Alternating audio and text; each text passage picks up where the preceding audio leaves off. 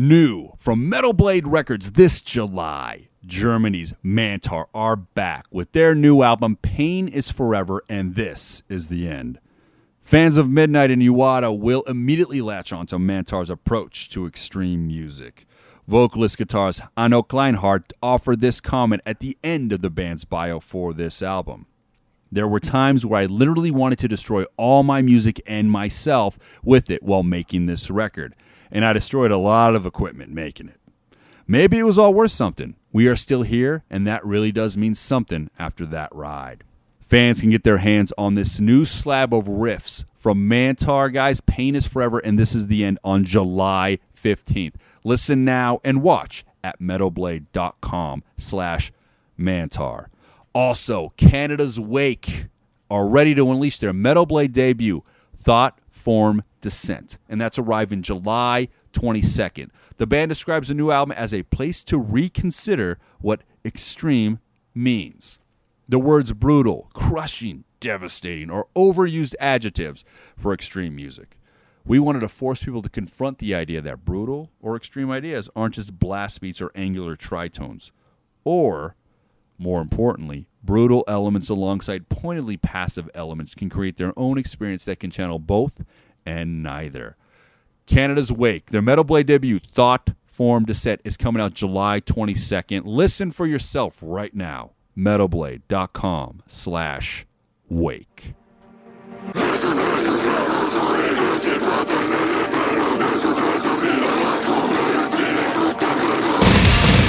This is the Metal Sucks Podcast with your hosts, Petter Speich, Jocelyn Sharp, and Sylvia Alvarado.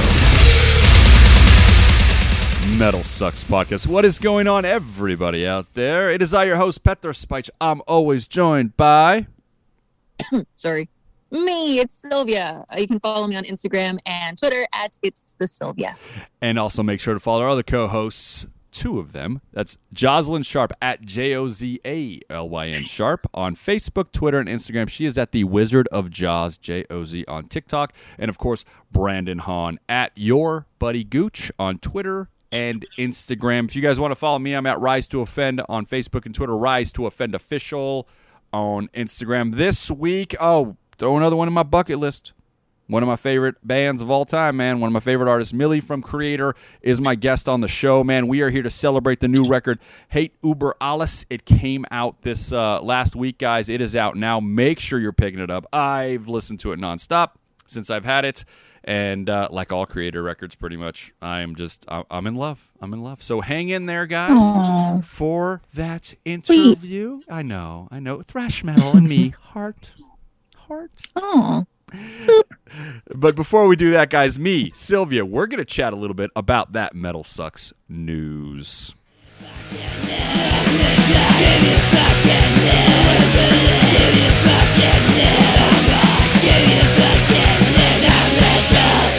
First story. Now, this story has a build-up to it. It's got a build-up because me, you, Brandon, Jaws, every metal person out there, rock podcast, everybody has had an opinion and spoken about the stadium tour with Motley Crue, Def Leppard, Poison, and Joan Jett. Whoa, right? Whoa. I'm going to backtrack. Nostalgia. Yeah, boom, 80s. Yes, Stranger Things Season 4, Motley Crue tour. Right? So, by the way, it's a complete side note. Season 4. Whew. Is it bad or good? I love that show. Oh, it's good, huh? That's great. I know I'm I don't know if I'm allowed to say. I'm on Season 2, Episode 4. So, I'll get there. You would love you'll love the metalhead on there on Season 4, Eddie Munson. I love him so much. I saw the story where he had a Dio vest, and it was like Wendy Dio gave it a thumbs up. And Dio's wife. Yeah. And Dio's wife said Dio would have loved him. Oh man, I'm all about it. That's what I'm. Yeah, I like Dio. Hence, my second son's name is Dio. I was gonna say, I think you love Dio a lot. Well, you name your kid after a fantastic lead singer. It shows that you care about him. Yes, Ronnie James Dio, you There's are a little bit of love there. Amazing. Motley Crue now, from Amazing, from Dio, who till the end of his life, we seen him live, gave the audience and the fans some of the greatest heavy metal shows of all time, vocals, everything, to who we're talking about. Now, I'm going to take it back, Sylvia, because we talked about this for 2 years. We made predictions 2 years about this. 2.5 now? I don't know. A long time. Well, yeah. Uh-huh. So when it was first announced, our podcast was like, nobody's going to buy stadium. A stadium is not going to get filled by this show. No, I remember way. That conversation. Remember? We said that. I do. It was a very rainy day. Maybe, foreshadowing what was to come. The moon was a half moon. Half moon, yeah. Half moon on that day. Moon? And then the next week after tickets went on sale, we were like, well, fuck, we were wrong. People do want to see. We kind of felt like assholes a little bit. Yeah. And the reason, though, for people that don't know why we were like, who's going to see Motley Crue is because I'm just going to bring it out. Vince Neil doesn't try. There's backing tracks. We saw them on their final tour, and it was a decent show. But it's like, dude, you guys went out as on top as you possibly can with Vince Neil being Vince Neil right now. And that was that. So them reuniting, everybody was like, Vince Neil, what are you guys going to do with him? And then what did they sell to us? Do you remember what they sold to us on Vince Neil before this tour would happen?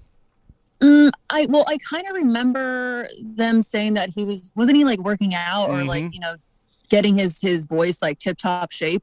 He was going to be in the best shape he's ever been. Yeah. And he was going to bring it for the stadium because he can't let the fans down. No, this is the stadium tour. The stadium tour. Stadium. Right? They sold the tickets, even though I had doubts. They sold them, right? Yeah. So then COVID happens. Not Motley Crue's fault. But more time passes, more time for Vince Neil to get in shape for the tour. Yeah, and everything is closed. The world shut down. So there's no distractions, nothing keeping him from being in the tip-top shape of his life. He's got the dollars. He's got the dollars to have a home gym and be like, I got this. All he's up there, so we're not expecting him to look like an Adonis or anything like that. But just, No, he's well into his 50s, so you can't expect, that from him. But if he hire a vocal coach, get that voice ready. That's a great idea. Shave off, I don't know. I'm going to say, I'm not even going to be mean about it, 15 pounds, maybe? Just well, yeah. Look a little more slender, not... A little more tight, little bit. Not, like nobody's expecting you to be like, look, I lost 70 pounds or craziness, right? No, that's too much. We're not asking a lot. And then have that voice to just for Live Wire, that's the only song we want to hear you sing. Yeah, instead of saying...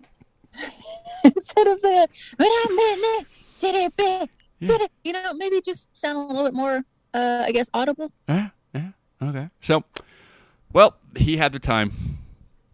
Step one of the stadium tour. Show one. I'm sorry, not step one. Show one. I say step because to me, this is 60 steps of news stories that are going to be bad, right?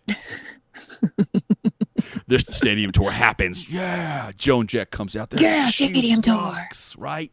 Poison comes out there. No backing tracks. Sound great. Good job, Poison. And then the next band on the bill was Def Leppard, but Motley Crue comes out instead. Wait, what? So the headliner. Well, hold on. Okay, let's go. They were like the flyers and everything. It was like Motley Crue was like the main act. Like they're not an opening act. Yeah. So I guess the crowd's like, all right. So they opened. Well, they were like a feature. Like, they were acting like a supporting act. Yes. So on the first show in Atlanta. So okay. But now, you know what? They're all out. They're all out of them. Out into the crowds. They're playing. What happens? In fairness, if I may, the weather was going to be rainy. So maybe Motley Crue and their crew was like, you know what? We got to have a little bit of foresight because we are not going to play in the rain. We're going to make Def Leppard do that. We're going to play when it's like partly cloudy and not raining that heavy. Do you think? Okay. I mean, still kind of. I made that up. Move, I made that up. But I mean, do you think that might have been part of it? It was rainy in Atlanta, but maybe you want to give them that. I mean, do we? That's a dick thing. Yeah. But I get it. Egos. So that's plausible. Motley Crue follows Poison, right? Who, Yeah. Sounded great, even though I'm not a fan of Poison personally. But, you give people credit that they came prepared and they're professionals. Now, the one... Yeah, and then Bret Michaels, was he, he's still a good-looking guy, so he still kind of got it. He's still got the voice that he has. I'm not saying he is a Dio type of voice, but, when you have a voice like Bret Michaels do and you can hit those parts, he's still there. He's still there. He's okay. So, no. He did his part, is what you're saying. Absolutely. He gave that stadium Poison the way Poison should have been given.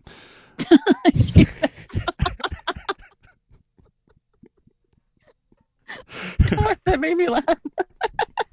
He gave that stadium, poison. Right in the ears. Sounds so mediocre the way you put it. That's where you give them Poison, in the ears and the eyes. They did it great.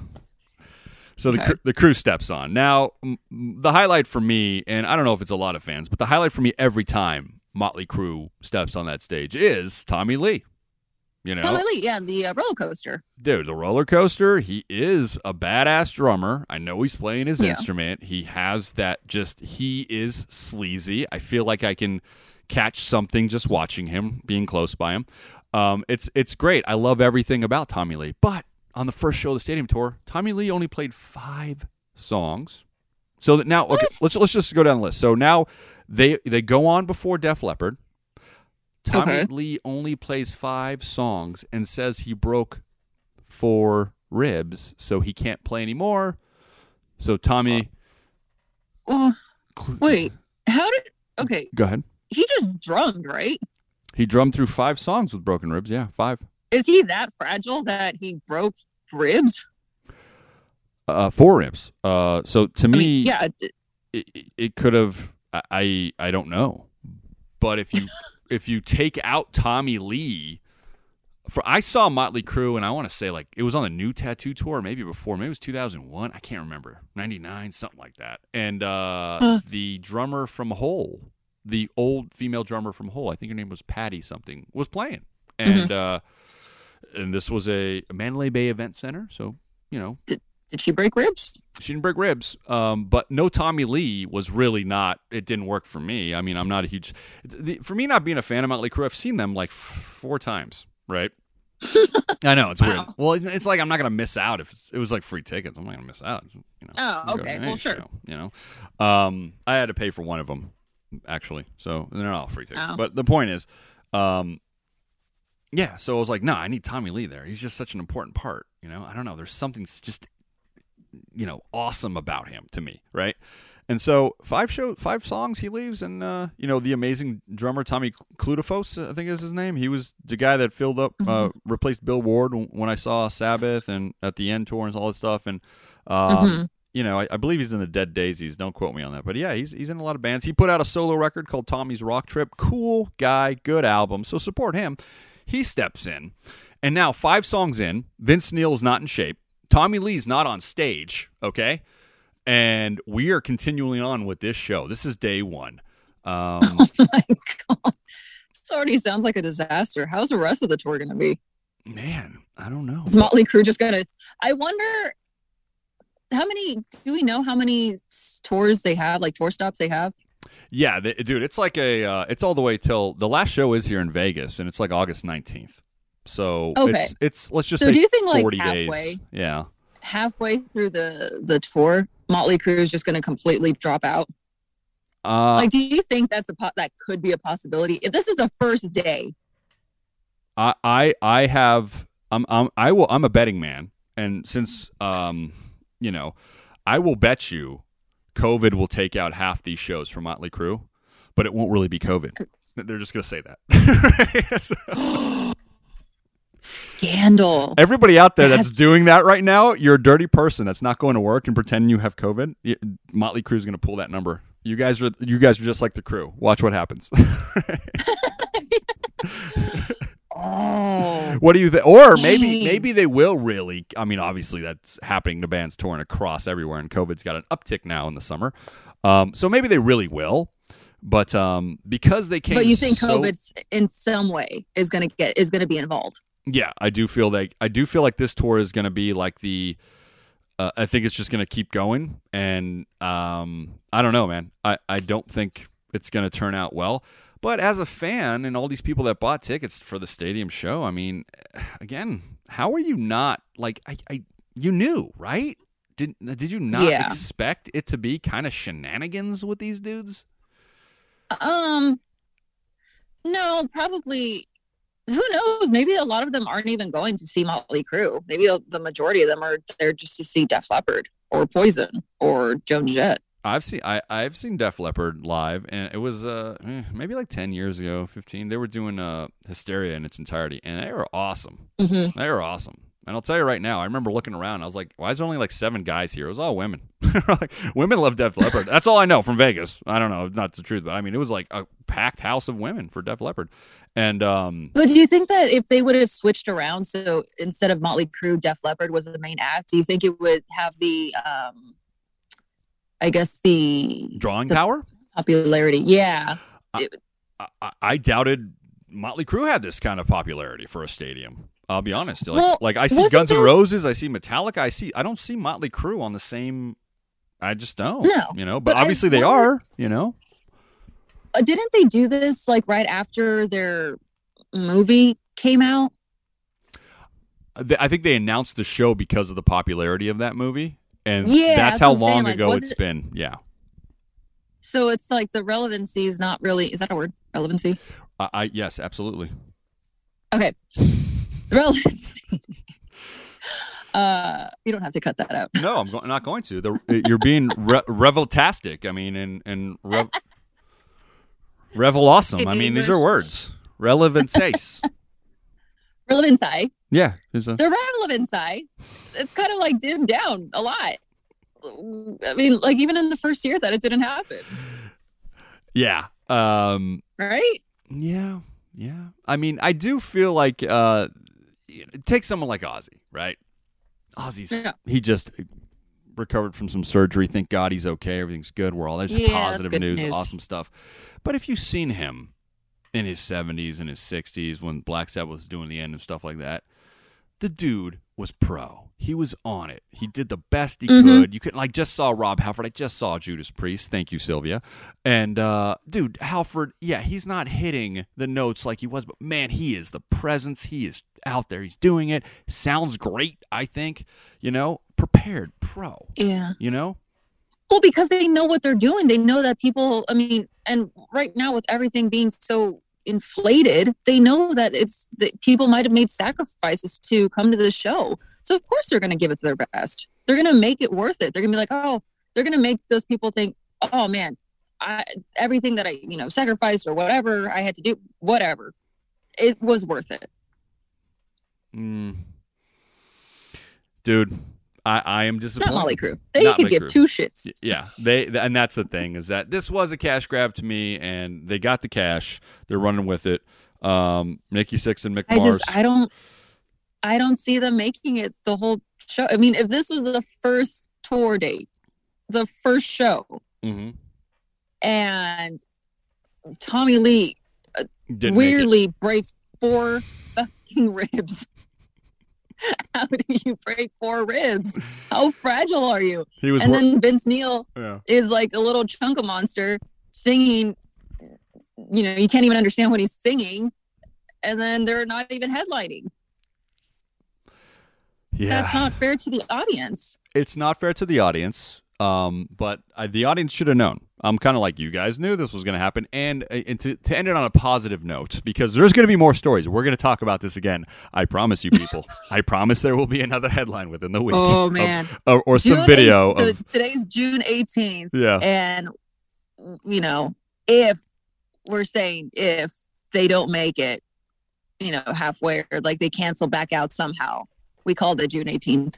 We called it June 18th, yeah. And maybe Motley Crue will be right again like they were about selling tickets to the stadium show. So, hey, you know what? So far, Motley Crue's got like 3 on us, and we've got 0. Every time we call them out, they seem to pull it off, and the people do the opposite of what we say. That's true. So, right now, we're losing. Right, and then we end up being the jerks. Yeah, to the Motley Crue fans. To everybody else, they're like, nah, you guys are right. Everybody else agrees with us, but bro. Well, you know what? I think we're big enough to be like, you know what, we were wrong. We don't like it. We hate that we were wrong, but we were wrong. And I want that stadium show. All these people are getting paid, like, you know, all the venues, all these. I mean, it's a you know, great entity for all the techs, everybody. So it's a fantastic thing. I just really, really wished that they took it seriously this time. That's all. I just really wish they're like, you know, this is it for us. Let's give these people the hits and just fucking try, you know, because the expectations are low. Yeah, the expectations are low, especially for Vince Neil. Let's be honest. The expectations are like dirt low for Vince Neil. If he just like a little bit of effort, like you said, the crowd would be like, bro, I'll remember that forever. But he's like, fuck it. I'm going to go do dollar loan center commercials. I'm so mad at that. But give like the audience the experience. Like, give them a good experience. If you're going to be doing this, at least make it worthwhile. Now the experience that they have was, oh, Vince Neil is a chunk. He can't sing. Fucking Fragile Tommy over there just broke 4 ribs. And they're not even headlining. True. But at least, you know, what if, like... and they're not even headline. Technically, they are on the billboard. But I wonder if that was kind of like a little, you know, that was good for some people who were like, oh, I don't want to stay until, like, I don't know how late. You know? They're like, oh, I plan on leaving after Motley Crue anyway, so this is perfect. Yeah, I mean, the older folks like myself, dude, there's no way I wouldn't watch Def Leppard. But, I mean, I think a lot of people are like, cool, I can go. I'm completely with you. Yeah. So. Moving on until next week, when we have to rehash this with a new thing, you know, when Nikki Sixx burns somebody when he does his little flamethrower act or something of that nature. Jeez. The next story, he's probably gonna burn Tommy Lee. So Tommy Lee's like, I'm out. Right? You know, like, I'm out. Done. Tommy, this is my sign. I'm good. Yeah, I got burned this time, so I'm good. I only have to play 5 songs for this whole tour and get the paycheck. Next story, real quick, guys. Before our interview with Mille, we went kind of long on that. So, but we did. We have so much rage for Motley Crue. Apparently, I don't like that, dude. You gotta come correct in this scene. You gotta come correct. Yeah. Man. We're not mean, but you can't do shit like this. You can't do it. No. But I guess you can, actually, because obviously it's happening. Dragon Force's Herman Lee. Love Herman Lee, Dragon Force. Just saw them recently. What a fun show it was. It was with them, Visions of Atlantis, Seven Spires, and I forgot the next band. Was that all? No. It was cool. Right. Oh my God, Gus G's Firewind. What the fuck? I just saw him. Fantastic live show. Great guitar players. I love it all. And the point is that he said something. Now I love it when people do this to me when I'm interviewing them. They say something where I could be like, "Can you explain what you meant by that? Because that's not true. Dang. That's not true, sir." This is what he said. I'm just going to read the headline. Then I'll give him his explanation. Is that Kurt Cobain was one of the best guitar players in the world. All right. You guys get that? You guys take that in the world. Okay? This is and the interviewer, good interviewer, is like, all right, elaborate. Because I would say, exactly, Herman, he said it too. Yeah, you're a better guitar player than Kurt Cobain. Let's elaborate on that, okay? And this is what he said. A lot of people ask me all the time, who do I think is the best guitar player in the world? And I come up with different answers all the time. I say, well, Kurt Cobain is one of the best guitar players in the world. And they just go, oh my God, what are you talking about? I thought you knew something, Herman. And I say, well, he inspired millions of people to play guitar. He connected with them. So obviously the feeling and expression is way more important than how fast and how many notes you can play in key. If you're a jazz master or whatever, if you can't connect with somebody, it's a different thing. Sometimes the simplest thing is probably the most important thing, and we learn to do complicated stuff because when you're young, you impress your friends. It's kind of cool. You're flexing a little bit. Okay. First off, I'm not going to break it down too much, but do you feel that Kurt Cobain inspired millions of people to play guitar? I mean, I would think that, well, I'm kind of just seeing like the resurgence he has on like today's younger generation. So, I mean, I guess I could see that, back in the 90s. I'll get on that train with him. Okay. I'm not mad at it. No, I'm not. No, Herman's great. I'm not saying anything negative, but I don't feel like people saw Kurt Cobain playing guitar and said, "Give me that shit." Well, maybe. I feel like it's not Slash. That. Maybe it's too... You're like, "Whoa, look at that motherfucker! I want to be like that dude." Like, I feel like they're. Well, maybe like. Go ahead. It's more so starting a band. Okay, I agree with that. Starting a band, writing maybe songs. Not so much like, maybe not so much pick up a guitar, but definitely like whether it's playing the drums or whatever instrument or singing, maybe it's just to start a band. In his theory, who's a better guitar player, Dave Grohl or Kurt Cobain? I would say Dave Grohl. I agree. In his theory, because I also don't feel that a lot of people are like, let me pick up the guitar and play like Dave Grohl. They might want to sing and do the whole package. I give them that, but like Eddie Van Halen's, Dimebag Darrell's, like these guys are like Steve Vai's or like the Slashes. I think Nita Strauss, if I may, people like that, dude. But also because those guys had they didn't need to sing. Just their persona and the character that they brought onto the stage, along with playing the guitar. I think that's what want to make someone play the guitar or pick up a guitar, Like, oh, I want to be like Slash. I want to have a top hat. I want to have like a little cigarette hanging from my mouth. Like, I want to be like, Eddie Van Halen and having, this big old smile and just like shredding on the guitar. Like, I can understand those people inspiring someone to pick up a guitar. Like, but I don't know about Kurt Cobain. And I love Kurt Cobain. I love Nirvana. I have a Kurt Cobain t-shirt, which proves that I love Kurt Cobain. Oh, no. Nothing bad to say about Nirvana. I love Nirvana. We talk about Nirvana in the interview, me and Mille, which is coming up, guys, in a couple minutes. Yeah, dude, no, nothing bad to say that. But I don't, if someone's got a Kurt Cobain poster on the wall, I don't think it's going to be him playing guitar, where it's like Eddie Van Halen or Dimebag. The guitar is like their arm. No, maybe it's more so the, I guess the ideology that Kurt Cobain had, or just his persona. You know what I think it is? I think that too many people have asked the same question to Herman, and he's just like, bro, I'll just give different answers every time. No, I mean, that's smart. Yeah, I think it is smart. I think it is smart. Yeah. I mean, being on the end of the of being asked questions, I can't imagine you hearing the same questions over and over and over until you're like, let me just do something different to make it fun. Yeah, and that's what I think. Well, how about him? How about Kurt Cobain? He made people, and maybe he did make people pick up guitars, dude. I'm not saying he didn't. To my knowledge, I just would be like, no. I just feel like you get impressed by those that are like superhuman on an instrument. Yeah, you get impressed by, holy shit! Did you just see Chris Cornell's voice come out of that? And you're like, I want to be a singer because that's what's special about them. But, Kurt Cobain was a package deal. I wouldn't put the instrument next to him. He did play the guitar. Absolutely. I'll give him that. So. I just think when you think of, when you say guitarist, Kurt Cobain may not be the first person that comes to mind. You would think like Eddie Van Halen or like Slash. Or Prince. I mean, I'm just saying. Like Prince, yes. Yeah, there's people out there, you're like, Jesus, I want to be able to do that. That's sexy. Yeah. Kurt Cobain didn't play that guitar sexy. Kurt Cobain wasn't sexy with his guitar. Was not sexy with the guitar. Absolutely. Was not sexy with his guitar. R.I.P. But. Yeah, and I think that I think if me and you have learned anything, in order for you to make millions of people pick up a guitar, you got to be damn sexy with it. And you got to just dance suggestively with your guitar. Absolutely. That's how you play the guitar.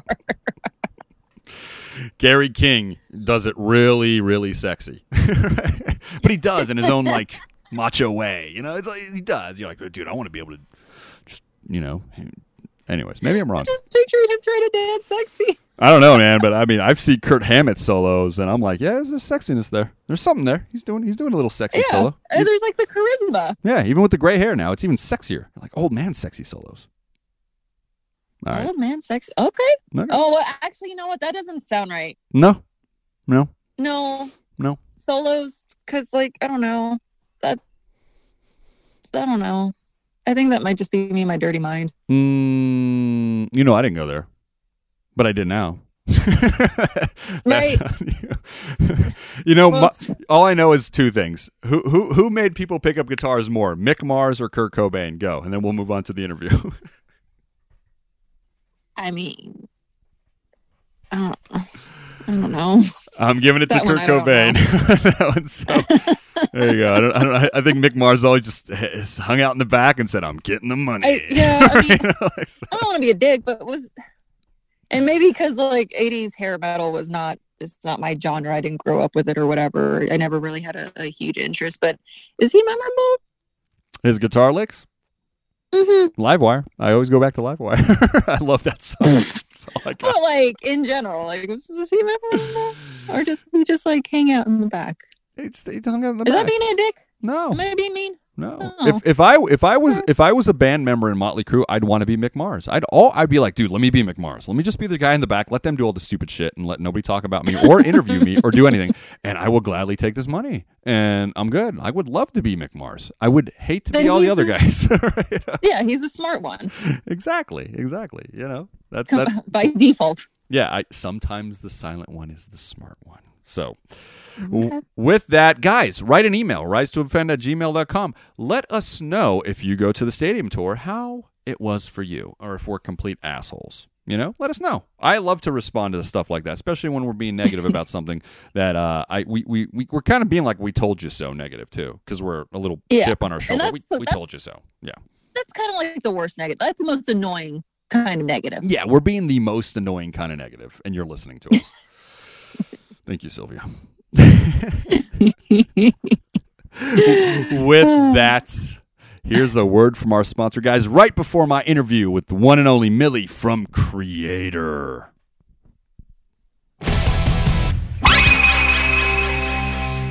Hey, Mille, how you doing, buddy? Very good, man. Very good. How are you? Good, dude. Good. I'm having my coffee here. Waking up a little bit. It's in the morning in Las Vegas. You're calling from Las Vegas, right? Yeah. I'm calling from Vegas, my friend. Yes. Mm-hmm. Are you guys in the coffee game? I didn't know. Did you guys? Is there? Yeah, we are. Oh. Yeah, we have our own coffee. Dude, tell me. I know. Hey, everybody, Petter, Metal Sucks. I got Mille from Kreator on the phone. Just jumping in the conversation, if we may. Tell me about how that process goes, because, dude, I am a huge fan. And is it still available for people like me in the States and everything like that to get? Yeah, we have this cool shop here in Berlin called The Barn. Mm-hmm. And when you go to their website, you can get the coffee there, or you can also get it through our official web store. It's amazing stuff. They sent me a couple of like different flavors and different stuff that they have. When they have new stuff, they send it to me, and then they ask me whether or not I would like to have those as a Kreator coffee blend. And I'm really, really happy that we found that, because I'm also addicted to coffee. I guess that's my only addiction, probably. Not addiction, but I can go like 3 or 4 days without coffee if I wanted to, but I don't want to. Oh, dude. I've stopped. This was years ago when my wife was pregnant. She's like, I can't have any more coffee, so I stopped with her. And the headaches that I had for like 10 days were like the worst I've ever had. So I don't want anybody with real addictions to say, oh, I'm just being whatever. I'm telling you, man, the caffeine, getting it out of your system, there is I don't know what I'm trying to look. There is a process to it that your body's like, dude, come on. Absolutely. But what also works is ginger shots. Ginger shots, to me, wake me up even better than coffee. But I still have coffees after the ginger shot. So I mean, it's not unhealthy to drink coffee. Only if you drink too much. And I drink like maybe three cups a day. That should be fine. Yeah, I'm in the same boat as you. I used to do it throughout the day. Now I feel like I do them all in the morning. Like I just need that morning boost, and then the rest of the day I'm like I'm good with it. But man, that's beautiful, dude. I didn't know that, so you're gonna see my name on the list to get some of that Kreator coffee, because dude, I love the heavy metal brand coffee, man. It's just like it's a different way to support you guys, you know, like the artists that we love, and it's something that's like it's like I want. So it's great, man. Have you tried any other brands of coffee? Because I've tried quite a few as far as metal bands go. Is there any of them that you're like, dude, this one was really good, and you had to meet that level? Yeah. We my friend Naga sent me his the Behemoth coffee. That was pretty good. And But I think the Kreator, not that I'm not, I think the Kreator coffee is better because I like see, the thing was, when we were meeting up with my management, Adam Foster from the UK, he came to Berlin all the time, and we always went to that coffee shop, the Barn, and we were like, this is the best coffee ever. And then they approached us and asked us if we would like to have a coffee with them. So it was win-win situation, and I was so mind blown that they were like, "Yeah, we want to do a collaboration with you guys." And this is actually the Barn coffee was my coffee before we even worked with them. Dude, nice, man. So yeah, man, I can't wait to get my hands on it, fans. That's not the reason me and Mille are talking right now, but make sure you're getting some of this Kreator coffee because I'm gonna order me some right now. But the reason that me or you are chatting, man, the celebration. Come on, man, 15th record. Dude, so excited. Hate Uber Alles. It's out right now, guys. It just came out this past week, dude. First, and I always try to listen to a record first spin. I don't know the song titles. I just want to get the feel. I want to get the voice and kind of just the vibe. And I really got the vibe that you had. Like it was a mix of that strange, old school thrash that you guys used to do and the melodic, like modern Kreator stuff that we've been getting, like with Gods of Violence in the last couple of records. Was that on purpose, or is that just how you guys are when you're challenging yourself to create a new record? First and foremost, it's always hard to especially it gets harder and harder as you go. Having this being our first 15th record, of course we ask ourselves, what can we still try to express, and how can we express it, and how can we stay exciting and fresh without straying too far away from our style and be Kreator at the same time. So first and foremost, we need to enjoy the songs that we write as a band. And when we get a bunch of them together, we try to come up with a concept, and I write the lyrics most of the time and the songs, present them to the band. For this album, I had like 20 songs. So we picked the 10 best ones. And worked and arranged and rearranged, and it took us over a year since, of course, the pandemic hit. So we had some extra time on our hands, it was a long process, but it was definitely worth the extra amount of work that we put into it, because I think the album has a very nice flow. It's not too long, it's not too short. And it has all the elements that Kreator's known for and more. It's like thrash metal with a twist. Yeah, man. No, I can agree with you completely. And you did bring up the pandemic, and a lot of times bands do kind of live on like a deadline where they have to go there. Now, the pandemic threw that all out the window, where there wasn't really a deadline for the music. Did you have to personally make deadlines, or have you always been kind of the guy that likes to work when you're ready? Yeah, you never know when you're ready. I mean, the demos were all recorded, the band demos. There's always two kinds of demos. I have my own digital demos without the band, with drum computers and digital bass and all that stuff. But then I have the band demos, and the band demos were done in 2020, the end of the year, I think in October. So then the second lockdown came, and we had to go like, okay, are we gonna release an album without being able to go on tour? Are we going to wait a little more? So we had this extra time, almost another year to rework the songs. During that time, the title came to me, the song title of the title track and the album title came to me. And so it was definitely good to have that extra time, but I would have probably found that title. I don't know if I would have, but I hope I would have found that title, even if we would have gone into the studio earlier. So, it's been an interesting time. Let me put it this way. And when there is an interesting time, lyrics, I always felt they have a stronger presence for us, because we're listening to them a little bit closely. Was the lyrical process easier, more difficult for this record? I mean, all the feelings that we were feeling, I'm imagining that you're channeling in a lot of ways on a lot of these tracks. Absolutely. Some of the lyrics were written before the pandemic came, and some of them weren't.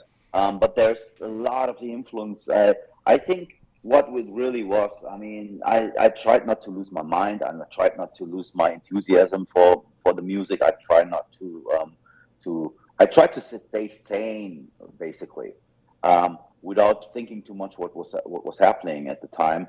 It was a mess for all of us, especially for musicians that weren't able to go play for their fans, and it was kind of sad because see, I read a lot of interviews from other bands where they go like, oh, you know what, we had all this time and it was so inspiring. To me, it wasn't really that inspiring because I need to go out and play and get the reaction of the crowd, and I need to get the vibe and the feel for the music in a live situation, and then we couldn't do that. So I wasn't inspired. It wasn't like, oh, this is so quiet and everybody's in lockdown, so I'm super extra inspired. It wasn't the case.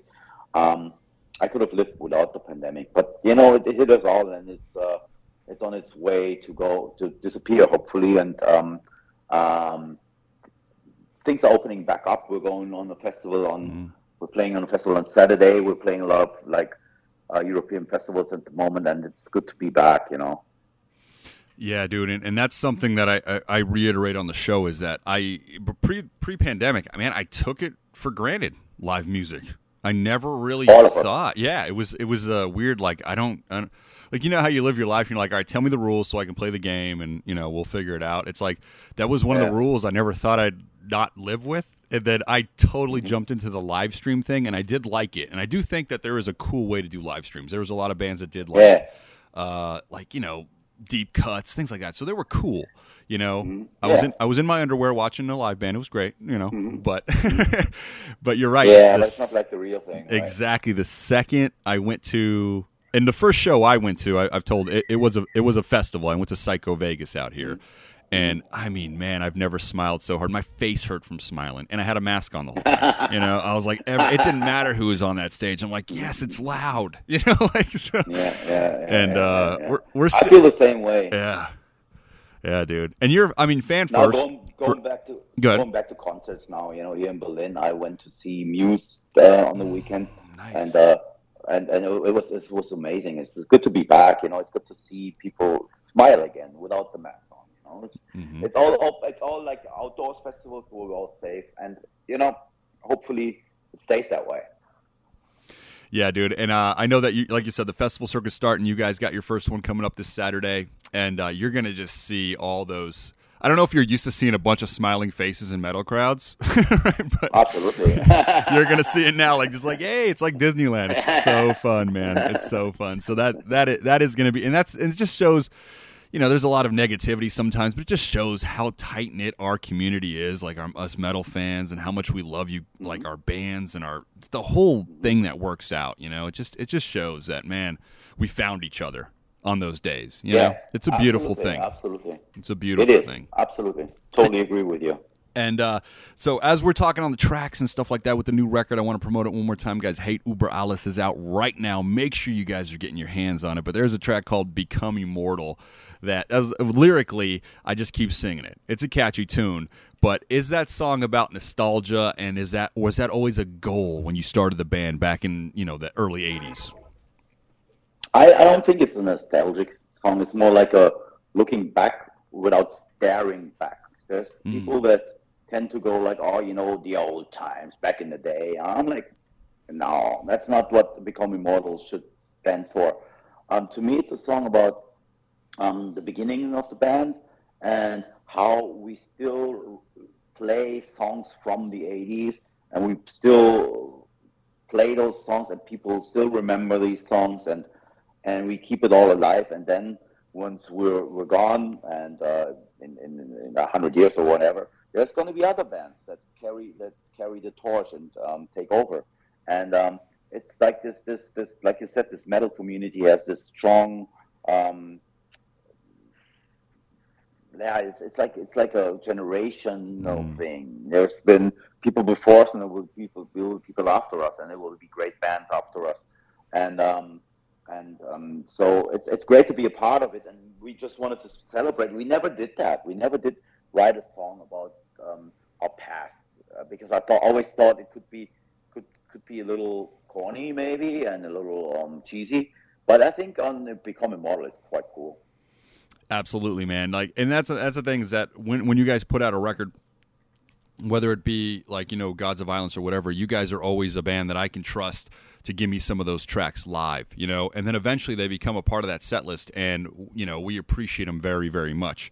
That's such an important part for me because I always say the ending of an album cycle to me is when I get to see you guys live and I get to hear those songs. That's what makes me remember that tour. Oh, yeah, I remember when I saw that Gods of Violence live, man. That was my first time. You know what I'm saying? And it's super important. Now, on this record, what song are you, like, really clamoring to give out here to the fans and be like, this is one that I want the fans to jump on and be a part of the set list for future? I think there will be the singles that we put out will probably end up on the set list. At this point in time, we're playing festivals, and we're not really playing so many. We play the title track at this point at the festivals because we're planning on going. We're going on a big tour with Lamb of God in the end of the year, and we're planning on something to come over to the States in I think October, November. So we'll see what happens. But I think there will definitely be Hate Über Alles, Become Immortal, Strongest of the Strong will be in the set, and also Midnight Sun maybe. We'll see. We'll figure it out. We'll have to figure it out once we go on tour and play these songs. Beautiful, man. Yeah, and you brought up the song, the music video you guys did was inspired by the film Midsummer, which the Ari Aster film. And I am on the fence where I thought that was a better film than Hereditary. What are your thoughts on that? It's different. I thought Hereditary was okay, but I didn't get it the first time when I watched it. I thought it was kind of like not what I thought, because it had a huge hype around it. And then after I watched Midsommar, I watched it again, and then I got it. It's a very occult, very evil and dark movie. So I think those movies are totally different, but he's one of the most interesting directors in the genre at this point, and hopefully he'll give us some more great stuff. I mean, I really loved Midsommar. I thought that was very very like scary in a way. No, more not scary, but disturbing. Bro, yeah, I'm the sunshine horror is so weird to me. Absolutely. Like, so in that film was that. Yeah. I took the same journey you took. I watched Hereditary. I'm like, I don't get this at all. It feels like a long student film. I didn't get it. And then I watched Midsommar. I'm like, whoa, this one hit me good. And so I went back to watch it, and I got it much more, but I still the same issues I had. But you're right. The main thing that I got is that the focal point is that this director is someone I pay attention to. The music video is really cool as well. And so tell me about the story behind that. Was that pitched to you, or was that an idea that you brought in? I brought that idea in, and I had this director that took us to South Africa to do a couple of videos. I think we did 2 videos there. And the story is loosely based on the movie, but it's not the same story. It's more like our interpretation, and it's loosely influenced, and it's of course also in the sunshine. It's a bright light, and it's like a cult, and it's a different little strange story that we thought about, me and the director Tom Schlakamp that I did the video with, and I think it's a cool little video. Yeah, no, I thought it turned out great, man. I love storytelling type of videos and stuff like that, and that's because it shows there's an effort. It lets me, kind of get into there, and it really fit with the song. That's another really important thing to me, that the visuals make sense. I totally agree. Yeah, with what I'm hearing. Agree. Yeah. So, and you guys nailed it. So everybody make sure you're checking that out as well. And so when we go back to the career that you've had since '85 when the first record came out, there are so many bands, because you're a fan first, I'm assuming. We're all fans first, right? You mean music? Music fans. Yeah, absolutely. And so when you get to tour with all the bands that you have in your career, I mean, it's a long career. Was there ever a band that you were super into and that you did not get to get on that touring package with you, that you tried, that you're like, man, I just want to watch these guys on the sideline, like through all these years that might have broken up or members, whatever like that? Do you have any kind of memories of like a band that you're like, man, I just really wish I got to see that band or share a stage with them? I don't know if you remember, but there was a tour called Clash of the Titans in 1991 or 92, and we got a slot offered, and then we didn't get the slot, and I thought that was the only time that I was like, fuck, man, this would have been such a cool tour. I don't know who was on it, but the creme de la creme of thrash metal was on it at the time, and I think Alice in Chains got the opening slot. It was Megadeth, Suicidal Tendencies, Exodus, and Alice in Chains. Oh man, I can't remember. Maybe it was Anthrax or Slayer. Anthrax is on there too. Okay. Yeah, I think I can't remember. I gotcha. Recall, but it was one of those huge tours in the U.S. And I thought that would have been a great tour, but then it for some reason we didn't get on that bill. But there's no regrets there. It's just like, okay, bummer. Yeah. Did you ever get to see Alice in Chains with Lane Staley live? No, unfortunately not. Yeah, me neither. But we play with them. For some reason, we play with them on European festivals all the time, and I get to see them with their new singer, which I also really like. I also think he's a great singer. Yeah, he's amazing. Yeah, I had one shot, and they were opening for Metallica. It was in like 93 or 94, and then they canceled the day of the show. I can't remember. I was a young kid, man. I was like a teenager. And then the opening act ended up being Fight with Rob Halford. So I was stoked, you know. But nice. So I got to see Fight, but I never got to see the Alice in Chains. Now I've seen him with William Duvall, the singer. Amazing, you know. But yeah, absolutely. There's this just this part of me that's one of those bands. Like obviously, I don't know about obviously, but I've never seen Nirvana. I've never seen Alice in Chains, and a lot of those bands that. Unfortunately, I had never seen any of those bands. Yeah. For some reason, I was always either on tour or busy or whatever, and but I know that Nirvana has played like very small clubs before they broke big over here in Germany, and I just missed it. I got a lot of regrets of missing shows because I had to work the next day. Like now, after the pandemic, you're like, son of a bitch, why didn't you see Typo? You know, like, you know, like what happened, dude? Why did you do that? Oh, I had to work the next day. That's bullshit, man. You know, like, so, but yeah, I do have those things. I got, you know, there's a few, and then there's a few that, you know, they're just before my time. And I never got the chance. But for the most part, as a fan, I can say I've seen like 99% of the bands that I love so much, man. And that's the cool thing, especially with these festivals, man. Especially with the festivals. Over here in Europe, we're also spoiled with festivals. There's so many, all the American bands and all the international acts are coming, and it's great. Yeah, dude. And when did that start? Because obviously I'm not out there, but didn't that start like maybe in the late 90s where all the festivals started happening and like every summer? For some reason, the 90s, beginning of the 90s, there was hardly any festivals. There was like maybe a few that we could get to play, and Dynamo was always there, the Dynamo Festival, and but that was the only one. And so after that, Dynamo was still there, and in the end of the 90s or mid 90s, Wacken came, and that started as a very small festival, and it grew. Then all of a sudden, it felt like there's a metal festival all over Germany every weekend, and so now it feels like there's metal festivals all summer, all over Europe, which is a great thing, you know. It's always fun to play those festival runs. Because you're always outside, it's always a good time. It's always like people are really like relaxed, and the shows are always good. And so yeah, we're on the second show now on this weekend the third festival that we play this year, and I hope it will be good. Oh, it's going to be great. I feel like those festivals, when they started up in Europe, they gave metal the resurgence, right? And then you had all this like... Absolutely. And that's what we needed, man, back then. Like, that was what we needed, is just to be like, hey, find our people, put us together. Like, there's 30,000 of us. Give us a bunch of the bands and go for it. And, like, for us in the States, I feel like Ozfest did that through the late 90s, you know? And, but, yeah, growing up early, that just wasn't a thing. You know, it was like a little package tour, and so, and for me, like we brought up Las Vegas, this Psycho Vegas thing, man, I got to tell you, it's like summer camp. It's the greatest thing ever for me. You know, I'm so happy I got something like that in my town. You know, and then all the people that come over and all the bands and all that stuff. It's a beautiful thing, dude.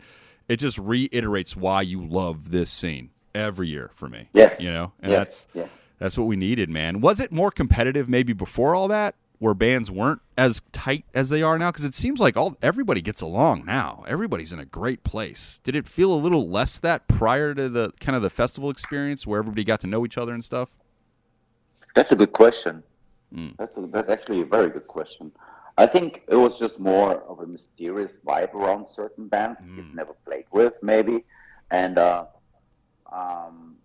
then when they came to the European festivals, yeah, you're absolutely right. We got to meet all these bands that we never could see live because we're also on tour that we never run into. But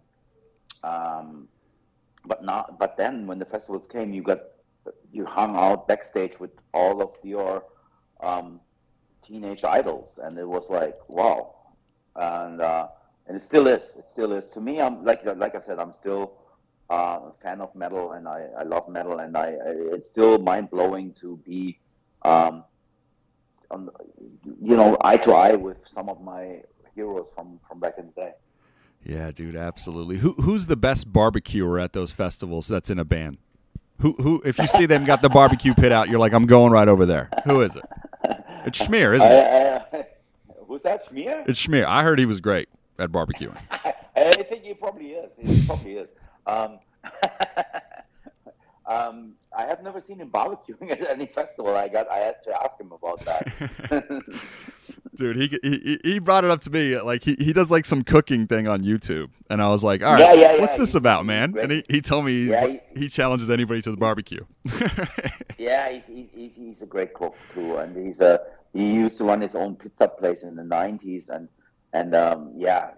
he's one of the coolest guys in metal anyway, and he's also a great cook. Yeah. Man, do you barbecue at the festivals, or are you who in the band? No, you guys don't. I'm not. I mean, we're like taking the catering.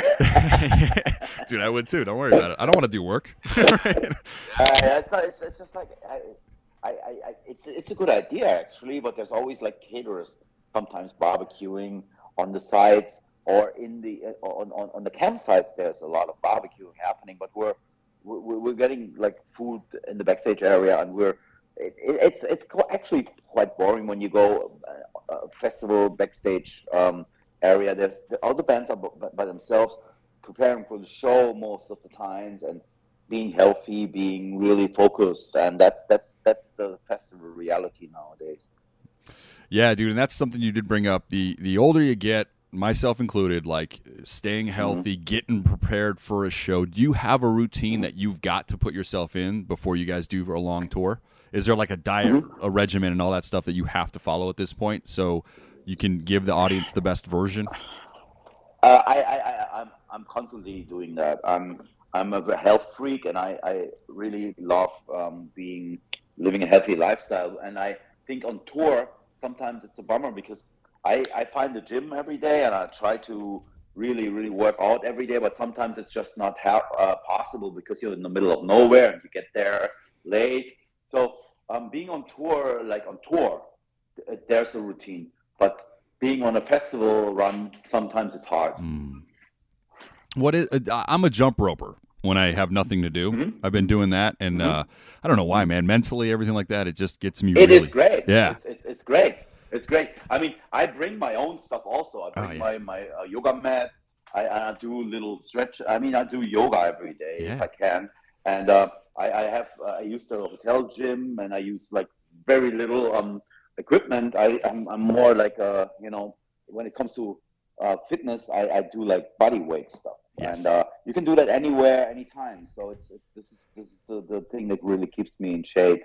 And but you have to be disciplined, and sometimes you're so tired on a tour that you're like, fuck, man, do I now work out or do I sleep and then take the show as a workout? It's sometimes hard, but I'm pretty good at doing at least like 1 hour a day or something. Beautiful. Yeah. No, rest days, rest times. It's part of staying in shape. Yeah. If you go too far, you're completely right. Absolutely. Let me ask you this. One more question on this, and then we'll move on because I know my time's about to run out, man. But yoga-wise, Do you drink your Kreator coffee and then do yoga, or do you have to do yoga with no coffee in you? No coffee. No Yeah, coffee. that's what I thought. It's hard. I mean, sometimes if I have yoga at like 12 o'clock at noon or something, then I have a coffee at like say 10 or something. Yeah. You know, then it works. But I cannot have my coffee before I do yoga. I don't even eat anything. I'm totally like no breakfast, no nothing. Yeah. That's how I'm the same. I've done it where I've done the coffee and I'm like, I don't even feel like I'm doing anything right. I'm all jittery. I feel my heart. You know, like it's you're thinking too much because it's like it does something to you. It's not like it's not a drug, but it's a stimulant. And so it's like you're not like 100% yourself. It's not that it affects you in any way, but when you do yoga, yes, it does. Yeah, yoga, meditation, which I practice as well. I remember doing coffee and being like, "What am I doing, man?" Like, you know, like, no, you can't do none of that, man. No. Trial and error, right? You try to. I'm that kind of person that tries to force two things I like at once, not like realizing, hey, dude, you're not experiencing any of them right now. You know, so I've done that. So it's just the way it is. Sometimes when you really get into the yoga, it almost has this meditation effect on me. And of course, yoga to me always works best. Meditation always works best as a part of yoga. If I do it in the end of the yoga session, you know, and I have like 2 minutes or 5 minutes of just clearing my mind, it works wonders. Dude, I'm with you 100%. When I do the yoga or the meditation in the morning, then I write down a list for my day. My head's clear. I'm like, this is all you got to do, and it's just like I don't know. It makes my mind feel like it's working correctly.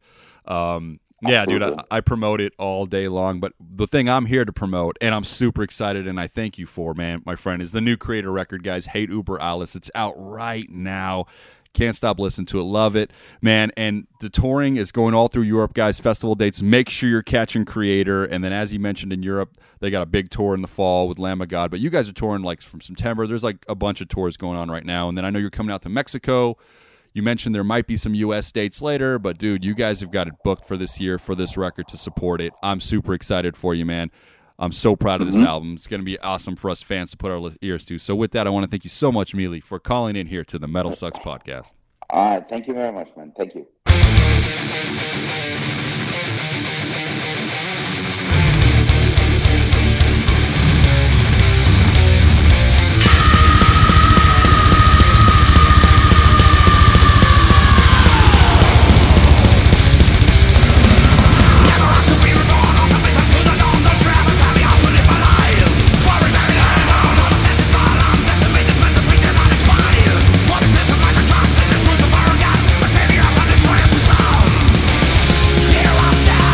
With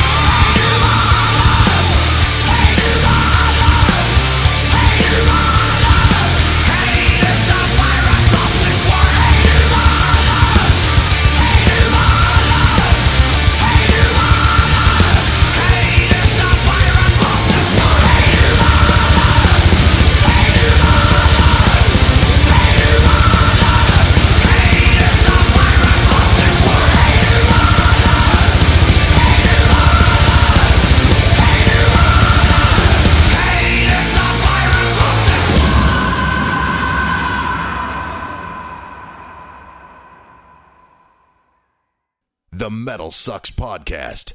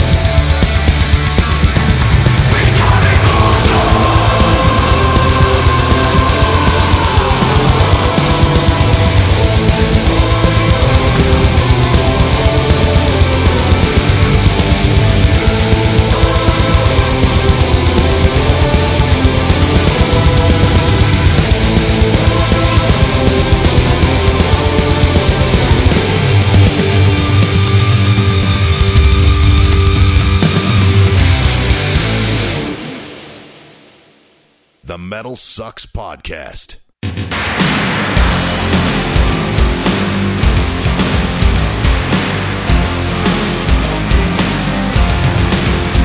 My empire feeds on me. Worn out, I'm a ghost. What could I do to bring you closer? stand with me on the edge of the sky. Born in flames, fighting fire with fire. Come here and feel my heart, the heartbeat of the devil. Deep eyes, dark diamonds, a desperate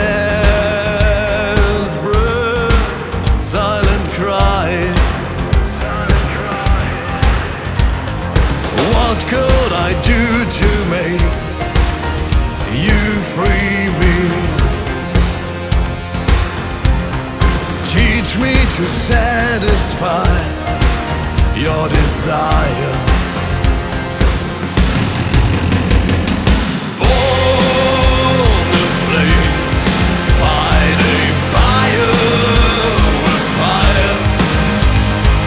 Come here and feel my heart, the heartbeat of the devil.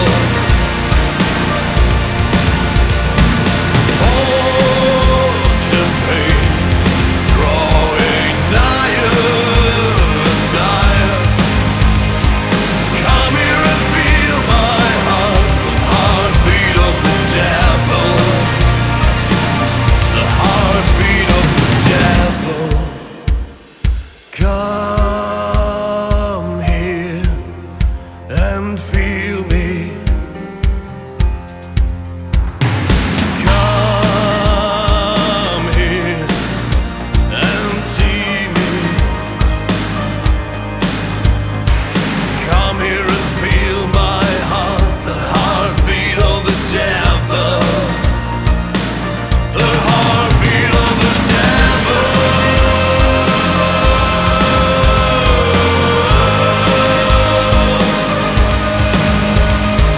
Come here and feel my heart, the heartbeat of the devil.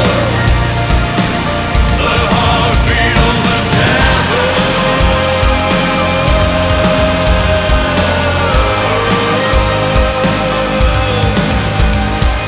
Come here and feel my heart, the heartbeat of the devil. The heartbeat of the devil. And we are back, guys. First two songs you heard is off the latest record from Kreator, their 15th, Hate Uber Alles. First track is the title song. Second track, we talked about in the interview, Become Immortal, guys. Make sure you are picking up the record. It is out right now, man. It is awesome. Europe, check out those festival dates. Check out those dates in the fall with Lamb of God. Don't miss Kreator on this tour and hear some of these songs live. It's going to be excellent, guys. Third song you heard is from the one and only Lord of the Lost. They just put out a new EP, guys, The Heartbeat of the Devil. That is the title track to that EP. Make sure you guys are checking that band out. If you never heard Lord of the Lost new EP, The Heartbeat of the Devil is out now. And with that, I want to thank everybody out there for the 5-star reviews we keep getting on the good old Apple iTunes. That's all we ask for as a podcast team. If you guys get the time, go over to Apple iTunes, click on 5 stars. No words, no comments. We don't care. None of that matters.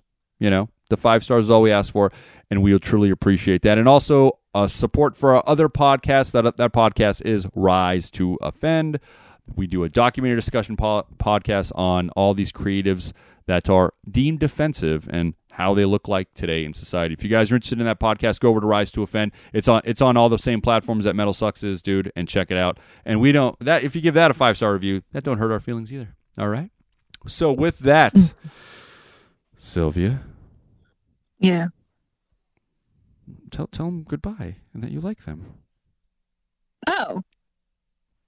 Like that? Like hey, goodbye and I like you? We'll see you guys next week. You guys are the best. Well, you guys are the best. And thank you so much for listening to us, being annoying negatives. And we'll talk to you next week. That was good. Was it? That was good. Are you sure? I coached you on the first part, but you added the second part. That's what I wanted. So until next week, guys. See you. The Metal Sucks Podcast is signing off.